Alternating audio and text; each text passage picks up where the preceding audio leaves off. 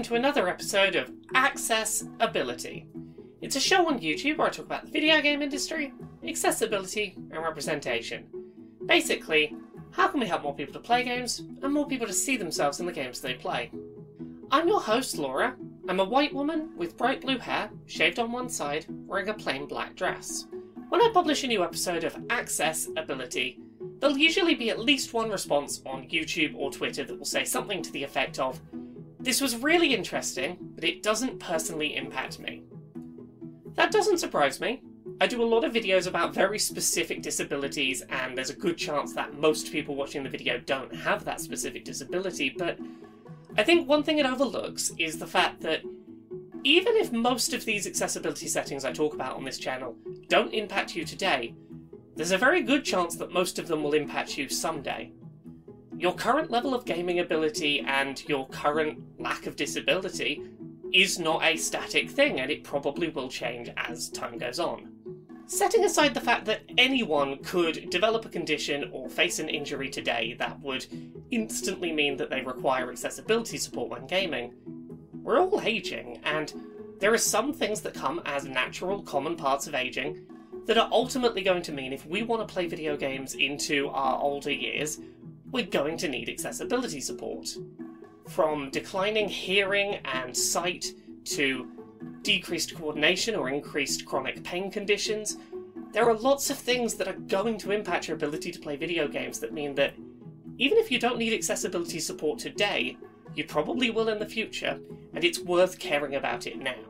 So today, on Access-Ability, we're going to be talking about gaming and aging.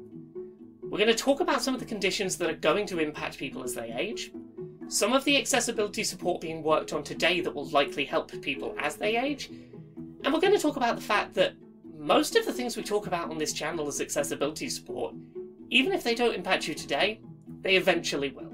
The following list of accessibility needs and support solutions for older gamers isn't going to be exhaustive.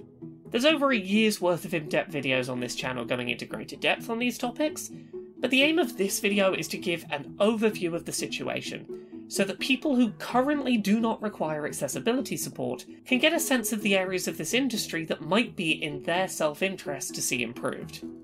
Right now, Nintendo still releases a reasonable number of video games with forced, unavoidable motion controls. This is not a Nintendo exclusive issue. Most VR games released today also feature unavoidable motion controls too. As people age, typically a few issues arise that may impact the ability to play games that involve forced motion controls, from chronic pain to reduced mobility and increased fatigue. Nintendo demonstrated with the release of Skyward Sword HD that, when they want to, they can think of creative alternatives to motion controls. This is something we should be encouraging because motion controls will eventually be a barrier to entry that stops many of us playing games.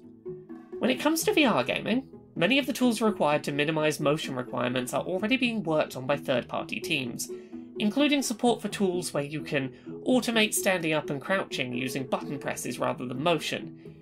But these need to be standardised by headset manufacturers and game developers to truly be effective. In terms of requiring physical motion to be playable, large amounts of standing or walking can become more difficult with age, and as such, many of you who currently enjoy playing real-world movement games such as Pokemon Go may, over time, find engaging with that style of gameplay more difficult.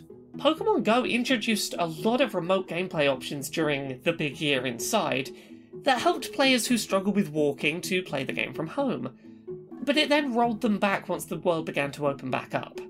Those kinds of accessibility support tools are important and will be important to many of us in the years to come. As most of us age, our vision and hearing quality will both begin to decline as well. Most of the support tools we talk about on this channel for deaf and blind players will eventually become important to most people, and as such, pushing for these to be improved is in most gamers' best interests. The Last of Us 2 is still somewhat of a gold standard in this regard, with the introduction of features such as high contrast mode visuals for partially sighted players, and audio cues for sightless players, options to change subtitle size and colour to be more legible, visual cues to show where sounds came from, closed captions with speaker tags, and a whole host of other small but useful features. I'd really recommend going back and watching our video about The Last of Us 2, because if you watch it keeping in mind the fact that your hearing and your eyesight over time are likely to deteriorate, you'll likely see how many of the features introduced there will eventually be helpful to most older gamers. Additionally, features such as menu narration, where menu text is read out as you move your cursor, and text-to-speech or speech-to-text for voice chat, help blind and deaf players engage with a wider variety of game types. Very few games right now feature any kind of audio descriptions for gameplay, but that is something that could be a step forward for supporting partially sighted and sightless blind players.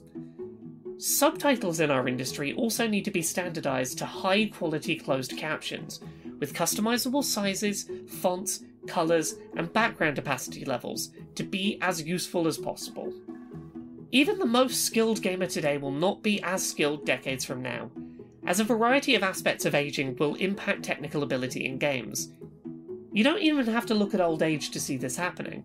Players in StarCraft 2 competitive scenes or fighting game scenes have an age where they stop being competitive, and that's in their 20s and 30s usually, because as early as that you start having issues arise that will lessen your ability to game at the top end. From lessening coordination to reduced muscle strength, chronic pain to increased reaction times, games will keep the same level of difficulty while becoming more difficult for you as a player as you age. Difficulty modes and customizable difficulty menus offer support to older players, but there are also more specific ways games can help, such as Forza Horizon 5 offering the ability to slow down your car and the enemy cars on the road, or Celeste offering the same alongside additional jumps and health to players. Automation of actions and simplified control layouts are going to become increasingly important to gamers as they age too for the above reasons. Games with QuickTime events should offer options to increase timer length, as should games like the Jackbox Party Pack games, and button mashing prompts should have the ability to be swapped for holds or single presses to support older gamers with chronic pain conditions which become more common with age.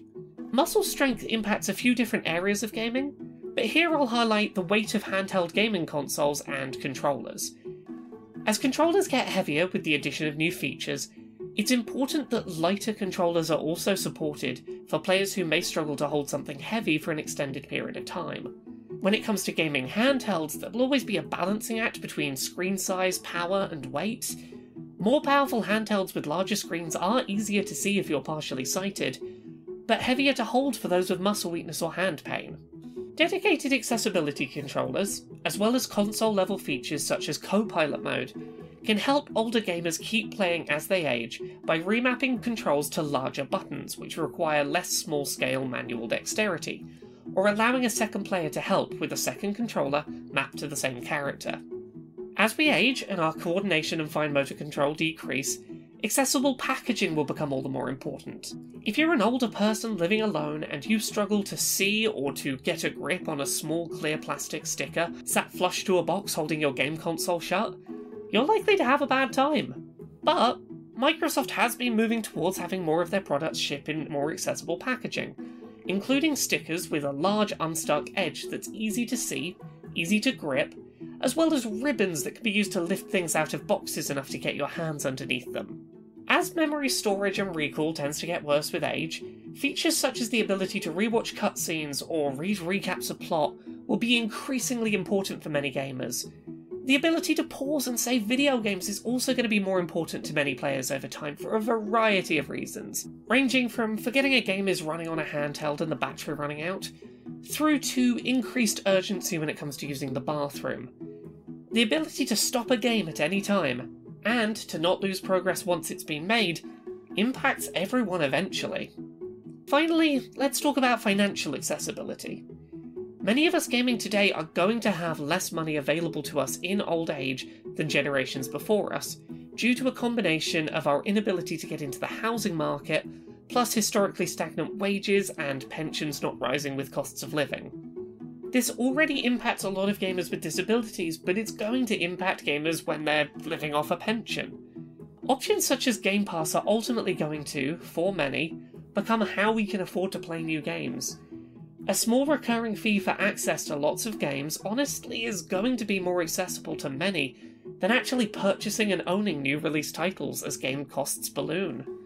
Additionally, a variety of issues that come with old age impact memory and impulse control, as well as overall cognitive ability, in ways that will make many older people more susceptible to predatory microtransaction practices, which, as a social group that already has less money to begin with, is going to cause issues. This video definitely oversimplifies a lot of discussion around accessibility and accessibility support. If you want to get into the specifics of how we make things better for people with certain disabilities, I've got a whole series on YouTube. You can go watch all of my in-depth videos, but the main takeaway I want people to have from today is, even if right now you don't need any kind of accessibility support, the chances are high that if you want to keep playing into your 70s and 80s and you want to keep playing the video games you love, you're probably going to need some help to do that. And of all the things I listed today, there's no way to know in advance what support you're going to need. The only way to ensure that that support is there for you in the future is to make sure that every eventuality has accessibility support ready, just in case that's the one you need, just in case that's the one that prevents you from playing in your 70s and 80s.